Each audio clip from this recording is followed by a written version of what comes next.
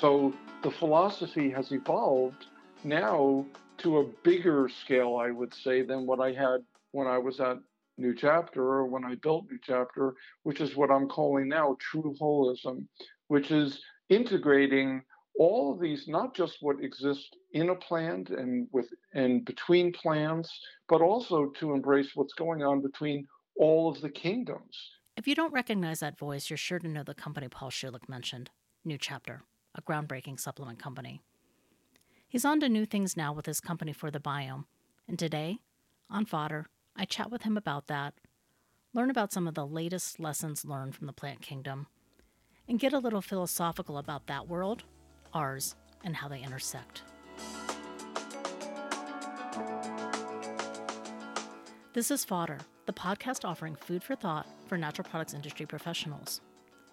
Fodder is brought to you by New Hope Network's Escabona platform and is underwritten by 301 Inc., the Giannuzzi Group, Healthy Lifestyle Brands, Morningstar Farms, Stonyfield Organic, Unilever, and Whipstitch Capital. Enjoy the conversation. So Paul, where do we start? I'm here today with Paul Schulich.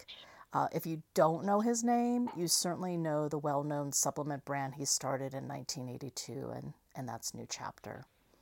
I think back then he led a revolution in the natural products industry, and Paul, today I'm certain you are with your latest project. And that project's For the Biome. It sounds so on trend, but at the same time, I want to say you're probably ahead of your time again. Can you tell us what this For the Biome is? Sure. You know what's interesting, Christine, is I have noted that people, I'd say in our industry especially, appreciate the word microbiome. Um, but what's interesting is even in our industry, when I use the word biome, many people still associate it with the microbiome. And so when I say, well, in your mind, what is the definition of biome? They immediately, reflexively go to the microbiome. And so they'll say, oh, you mean what's going on in your gut?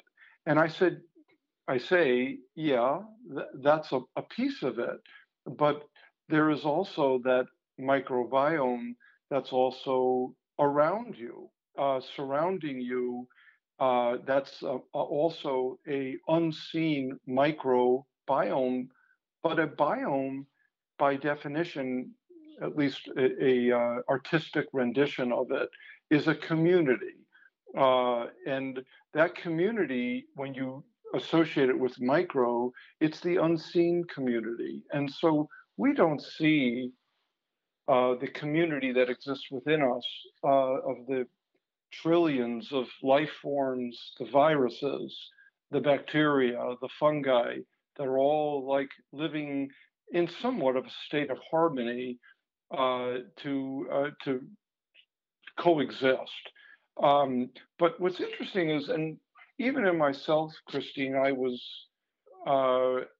surprised. I would say I knew there was a microbiome of the skin a couple of years ago, even 10, 20 years ago, but I wasn't as aware of just how impactful. It's just as impactful as the microbiome exists in our gut. And in fact, what I learned, which was really remarkable, is it's even more diverse than the microbiome in your gut because you have all these different environments on your skin. Some are like the rainforest and some are like the desert. And so the ones that are like the desert grow a different type of community, a different type of microscopic community. And then I started going into kind of a deep philosophical state of mind where I started realizing that there was all of this unseen worlds, and especially things like viruses and how they would interact and their DNA would interact. And I was always aware that there was more DNA or there was more life forms that were not human cells, but I had no idea it was quite as dramatic as it is, especially when you drill down into DNA. Once you start drilling down there, you start saying, "Oh my goodness, you're talking about hundreds, if not thousands, of times more DNA that's not us that we are walking around with, and we take ownership of." But that's hubris. And then I started in that state of awe. I started realizing that um, the fundamental belief systems that I was holding after reading, especially after reading works like Harari in *Sapiens*, I started realizing that, well, how does this belief system affect all my other belief systems of this unseen world? And then I realized that I am co-evolving with all this other DNA that's in me and on me. And that's where Darwin became kind of old news to me and an old belief system. And I realized the whole competitive, uh, human centric notion that the earth and universe revolve around me was absurd. And in reality, a new theory of evolution that I just became aware of, but was actually in Genesis for about 20 or 30 years, called the hologenome.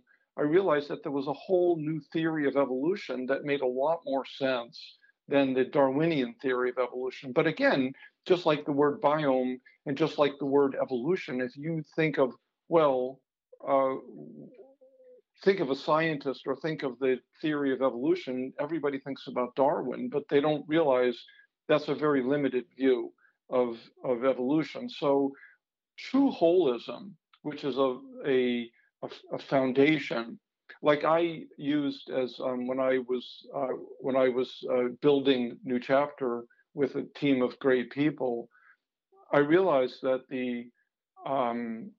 that I used to refer to the botanical kingdom as having a wisdom of nature, and so that became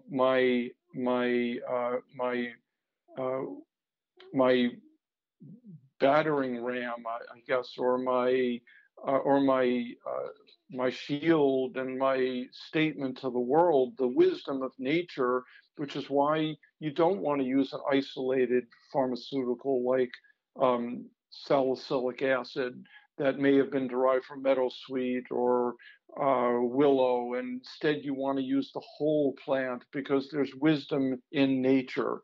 So the philosophy has evolved now to a bigger scale, I would say, than what I had when I was at New Chapter or when I built New Chapter, which is what I'm calling now true holism, which is integrating all of these, not just what exists in a plant and with and between plants, but also to embrace what's going on between all of the kingdoms, the five kingdoms: the animal kingdom, the plant, the botanical kingdom, the algae kingdom, the animal kingdom, and the microbial kingdom, and looking at all of these kingdoms as a interrelationship, and that is part of a biome, a large community that is all interacting with each other and interdependent upon each other, and that nothing exists in isolation. And it's only when we think that we are isolated that we run into the greatest, we lose so much of the power of nature. And um, I'll pause for a moment, or I'll close this overview with just one of my favorite aphorisms from the traditional Chinese parables, which is that where there is connection, there is no pain, and where there is pain, there is no connection. And it's a particularly evocative uh, statement in the times that we're living in. The New York Times had a statement today called, or opinion paper today called the isolation paradox. And here we are isolating ourselves to prevent further infection, which clearly has its wisdom, but we must be aware of the downside of that, which is that we are fostering one of the greatest risks to humanity, which is a sense of loneliness or a sense of isolation. So our enterprise for the biome is designed to bring connection, to bring to integrate all the different forces of nature that can bring healing to the world. How does that sound? Boy, I felt that in my heart. Doesn't that statement just cut to the core and of Oh, so sweet. much? Yeah. So my silly question though then is I doubt it's silly though. Yes, is as you're developing these products, as you're looking at this future, yes. give me that is this, all philosophy? Is it science? Uh, You're a little ahead of the science. I know you're big on the philosophy. What is yes. it? It's a brilliant question, and it reminds me of something that the great scientist Einstein would have said is that the science and and God or science and wisdom off they find a way to intersect. The deeper you go into the miracle of nature, the more you understand the science of nature. So either way, you can get there. And in terms of formulating products, it's it, if you're looking at any one of the kingdoms, if you look at any one of them, you like, for example, my mind first went to the animal kingdom. Look at the honeybee, the Swiss bee, for example, or the bee that produces the Manuka honey. There is a incredible healing wisdom in that in that in that process. We have appreciated it since the beginning of time. The power of honey, and other animals also appreciate that there is this great wisdom. So humans, if we do it with great respect and with sustainability, we can harvest these gifts from nature and we can bring healing to ourselves. So, honey is widely regarded as one of the most healing of all foods. It is a gift from the animal kingdom. It's a gift from the honeybee, and and if those resources are used mindfully, then they can bring great healing to the human being. Uh, each kingdom has examples like that, and um, I have done used my experience over the decades to to realize or to appreciate where might those best candidates lie to help humanity find greater healing. And so if I think of skin, for example, Christine, and I think of healing of the skins, there's probably two agents that would probably, for many people, especially in our trade, that would come to mind. One would be aloe, and another would be oats, and maybe even another would be chamomile. So let me use those three as an example. Is that okay? So Yes. in the case of uh, aloe, it's like it's so it's like honey. It's so palpable in that. Oh my goodness, it's like when you had your first glass of vegetable juice. You just freshly extracted vegetable juice just felt so good going down. You just knew that something good was happening. You had that first taste of honey. You just knew that something good was going. So when you first broke for the first time that leaf of aloe and you moved it on your hand, whether it was burned or irritated or just plain just untouched, you soothing. It just was so soothing when you put the aloe on your hand. So now here's the science: is that there are certain polysaccharides that are in aloe at certain weights that have the most activity, but you don't want to isolate them, but you want to be sure that you're formulation captures them. Of course, you want to be sure that your product is grown organically, and in a world where there's immense chicanery.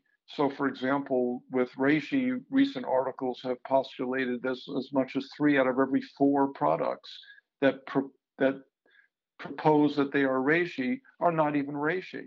So we must be sure that we're providing aloe, and that aloe must deliver a minimum amount of healing polysaccharides if you're going to promote it as a healing formula.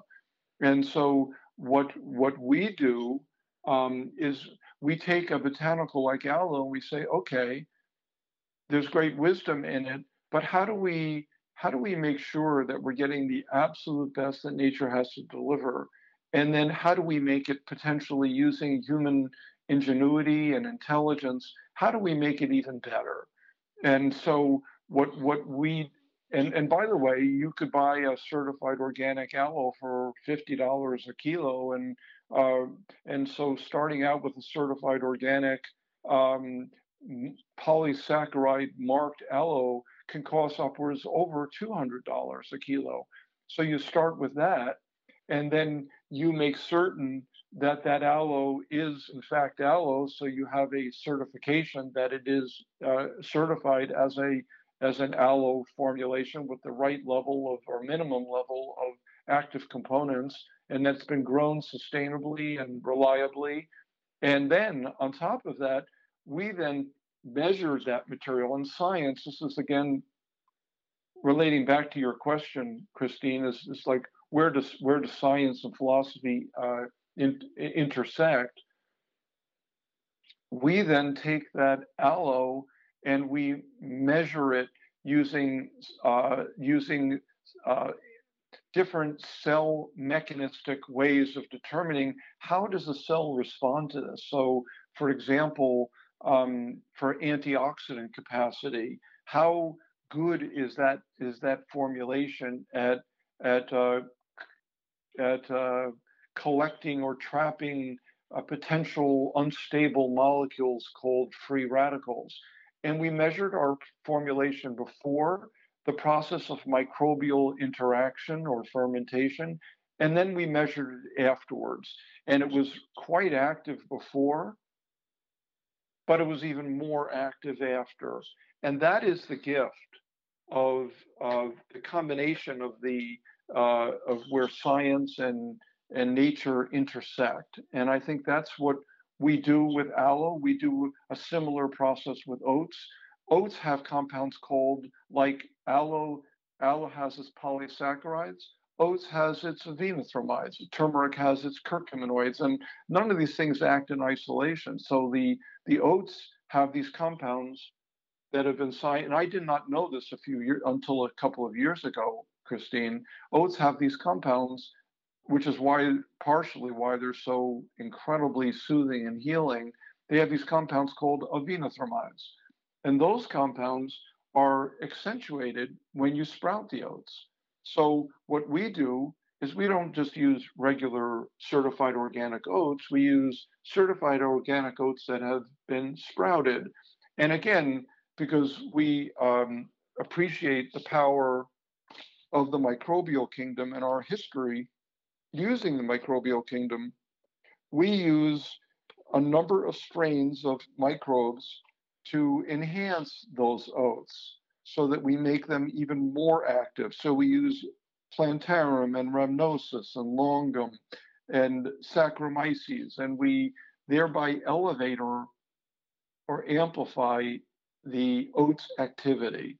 And so what we're doing is we're looking for the best that nature has to offer, and then with as little hubris as possible, we're doing the best that we can to amplify it. And that is it's like the last example would be chamomile.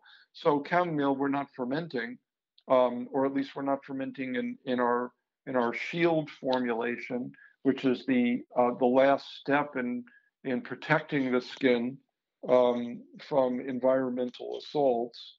like UV or blue light radiation and oxidative stress and sitting in front of the computers. And so chamomile is one of the herbs that I've always been in love with. My early, it's always been one of my favorite herbs. And again, if you look at humanity as a test, what you see is that, oh, I want a soothing breakfast, I'll have some oatmeal, or I want to put something soothing on my skin, I'll have some aloe. Well, if you want to have something that will help you sleep at night, that's a tea. Then the most popular tea in the world to help you sleep at night is chamomile.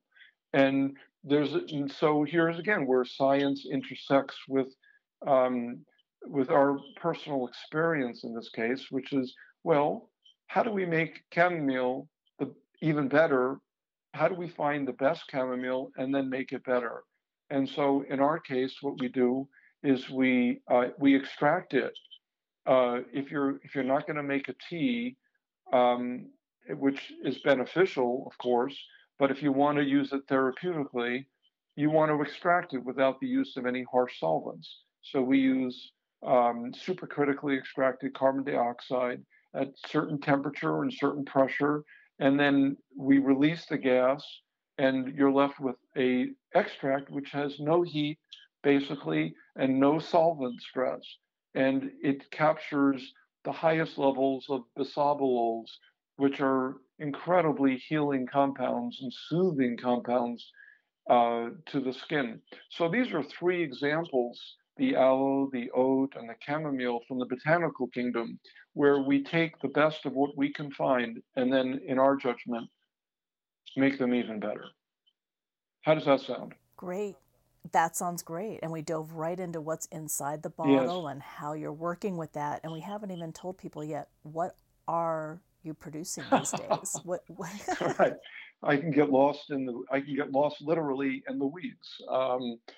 But they're not weeds, they're the herbs and the algae and so so what we are producing is a line of topical products that are designed to help nourish and to communicate with the language of your skin. We say speak your skin's language, and um, and your skin has its human cells and it also has its surrounding microbiome cells. So we have done research on, for example, all three of our products, all three of our categories of products are our powders, our sprays, and our our, our serums all deliver agents which are shown to nourish and to help facilitate the biodiversity of the skin's microbiome, which means that it communicates also even better with the human cell.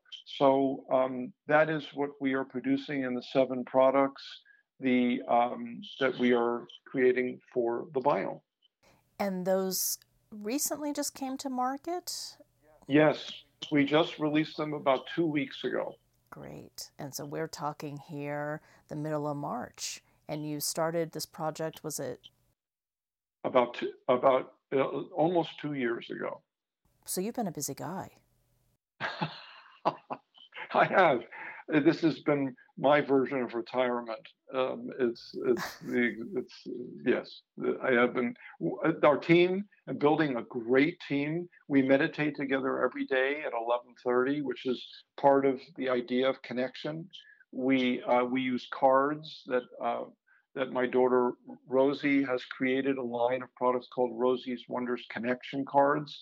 There's an article in that article today in the New York Times that talked about the dangers of loneliness, and that it's about equivalent to smoking about 15 cigarettes a day.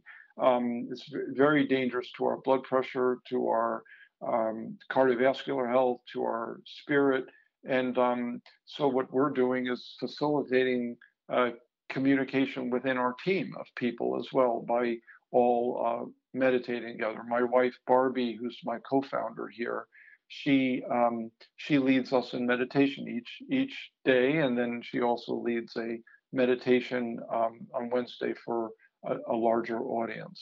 I was going to ask about that. You're broadcasting that. We are, and you are more than Christine. You would be a perfect candidate to tap in. I think you'd really get a sense of the heart and soul of our mission through Barbie. Yeah, that's great. So again, it's beyond the bottle too. It's all these beautiful ingredients going in the bottle, but you're really as a part of For the Biome, finding that way to go well beyond a product. Well, and then for every $100 that a customer purchases, $3 of that will go to the housing and to climate justice and to empowering women. And so that was a major motivation for Barbie and for me to help support the biome at large. And you've also talked about kind of this. You have the great triangle illustration, and I'm trying to remember each of the pieces, but I feel like transparency is an important side of that triangle. Can you talk about that? Yeah, what we are bringing people to the sources where we are obtaining our products, whether it's the astaxanthin in Israel or the oats or I'm sorry, the mushrooms in California or the aloe in Mexico. We're doing our best to communicate and to bring the consumer to be in direct connection with where the products are coming from, and then essentially giving an idea of how much we pay for these products, so that the consumer is aware. Like if you're buying a skin cream on the marketplace that costs six, seven, $800, um, you want to understand all the ingredients that. How could you justify that? And it might be hard for some to justify a $600 cream.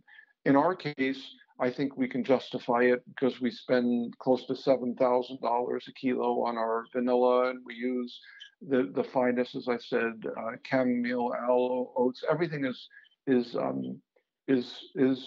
the most profound healing capability. Mm-hmm. And so, how are you bringing this transparency to life? I assume it's not just one of the old QR codes. Yeah, right. So it's going to be on our website. You'll be able to read about our ingredient and basically what it's costing, and then also its sourcing as well. And Paul, I just find amazing. You led innovation at New Chapter formulation. You've always had your hands deep in that for what, 35, more than 35 years? It started in 1982 and ended in 2016. So that's 18. That's 34 years. Got to do Yeah. some math here, right? How is there Right. anything left to create?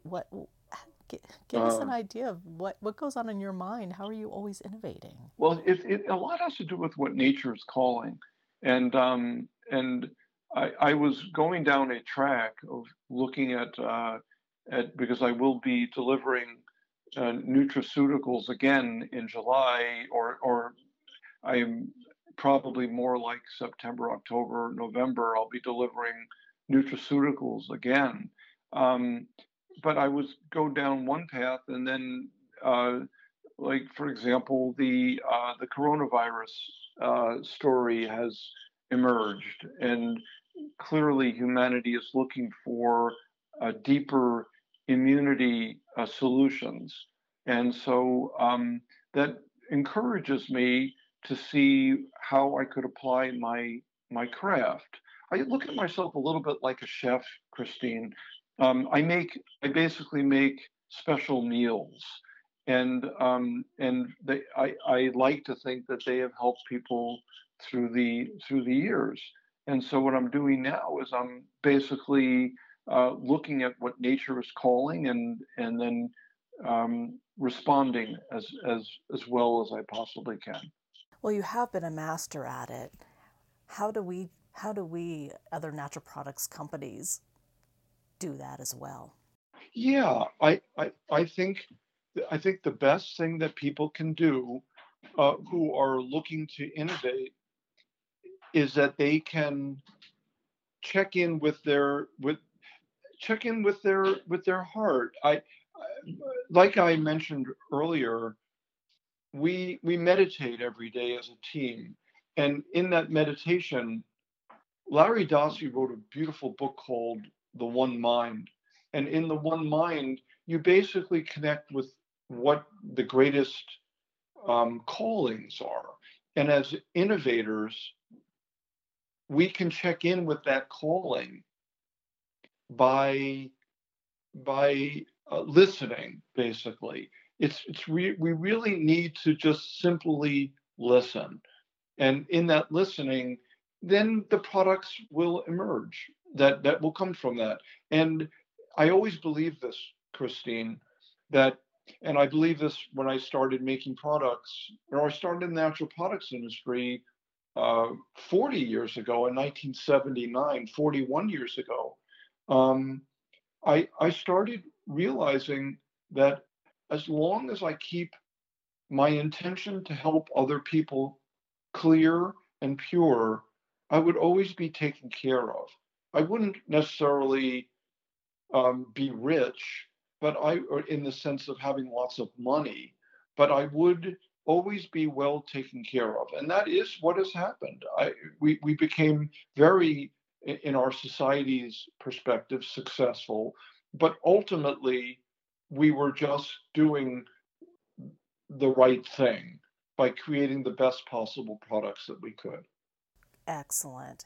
And in the end, you did have what a lot of natural products entrepreneurs dream, a little bit of an exit, right? Yes, exactly. What might you have learned, or how might you be approaching this new company differently? What's the future for the biome? It's really to, um, it's a beautiful question. The vision of touching as many people as possible with the philosophy of true holism, and the sense of connectedness, the sense of oneness. That is what I'd like to bring these kingdoms together so that people can have more healing, because ultimately we are not separate beings, and that your pain is my pain, and that my joy is your joy. And so, if I can bring the joy that the botanical kingdom manifests in aloe and bring that to you, I therefore get a response that says, "Oh my goodness, my skin feels so much different than it did yesterday. I feel something different is happening." That brings great joy to me. And that ultimately is the communication that happens on a microscopic level, and it happens on a macroscopic level as well. Hmm. And that's something we all in the world need. Oh, it's desperate right now. And that's why anxiety and depression and all those other manifestations of disconnection are, it's just calling us to look deeper for connectedness. Yes, I think that's a great place to end with those thoughts today. And I look forward to catching up as the year goes on and you release more products. Thank you so much, Christine. You've been such a joy to speak with.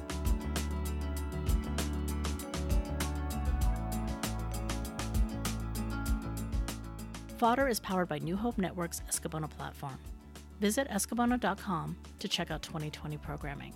Thanks again to our underwriters, 301 Inc., the GN Newsy Group, Healthy Lifestyle Brands, Stonyfield Organic, Unilever, Whipstitch Capital, and Morningstar Farms. Morningstar Farms has been spreading plant-based love for more than 40 years, and in that time, you learn a few things, like how to make a plant-based protein that looks, cooks, and tastes like meat, but isn't, for its new Incognito lineup, or how to take plant-based snacking to the next level with Vegetizers. These bite-sized, dunkable classics like popcorn chicken and pepperoni pizza bites are totally delicious and completely vegan. After 40 years of moving plant-based foods into the mainstream, Morningstar Farms isn't new to the game, it made the game what it is.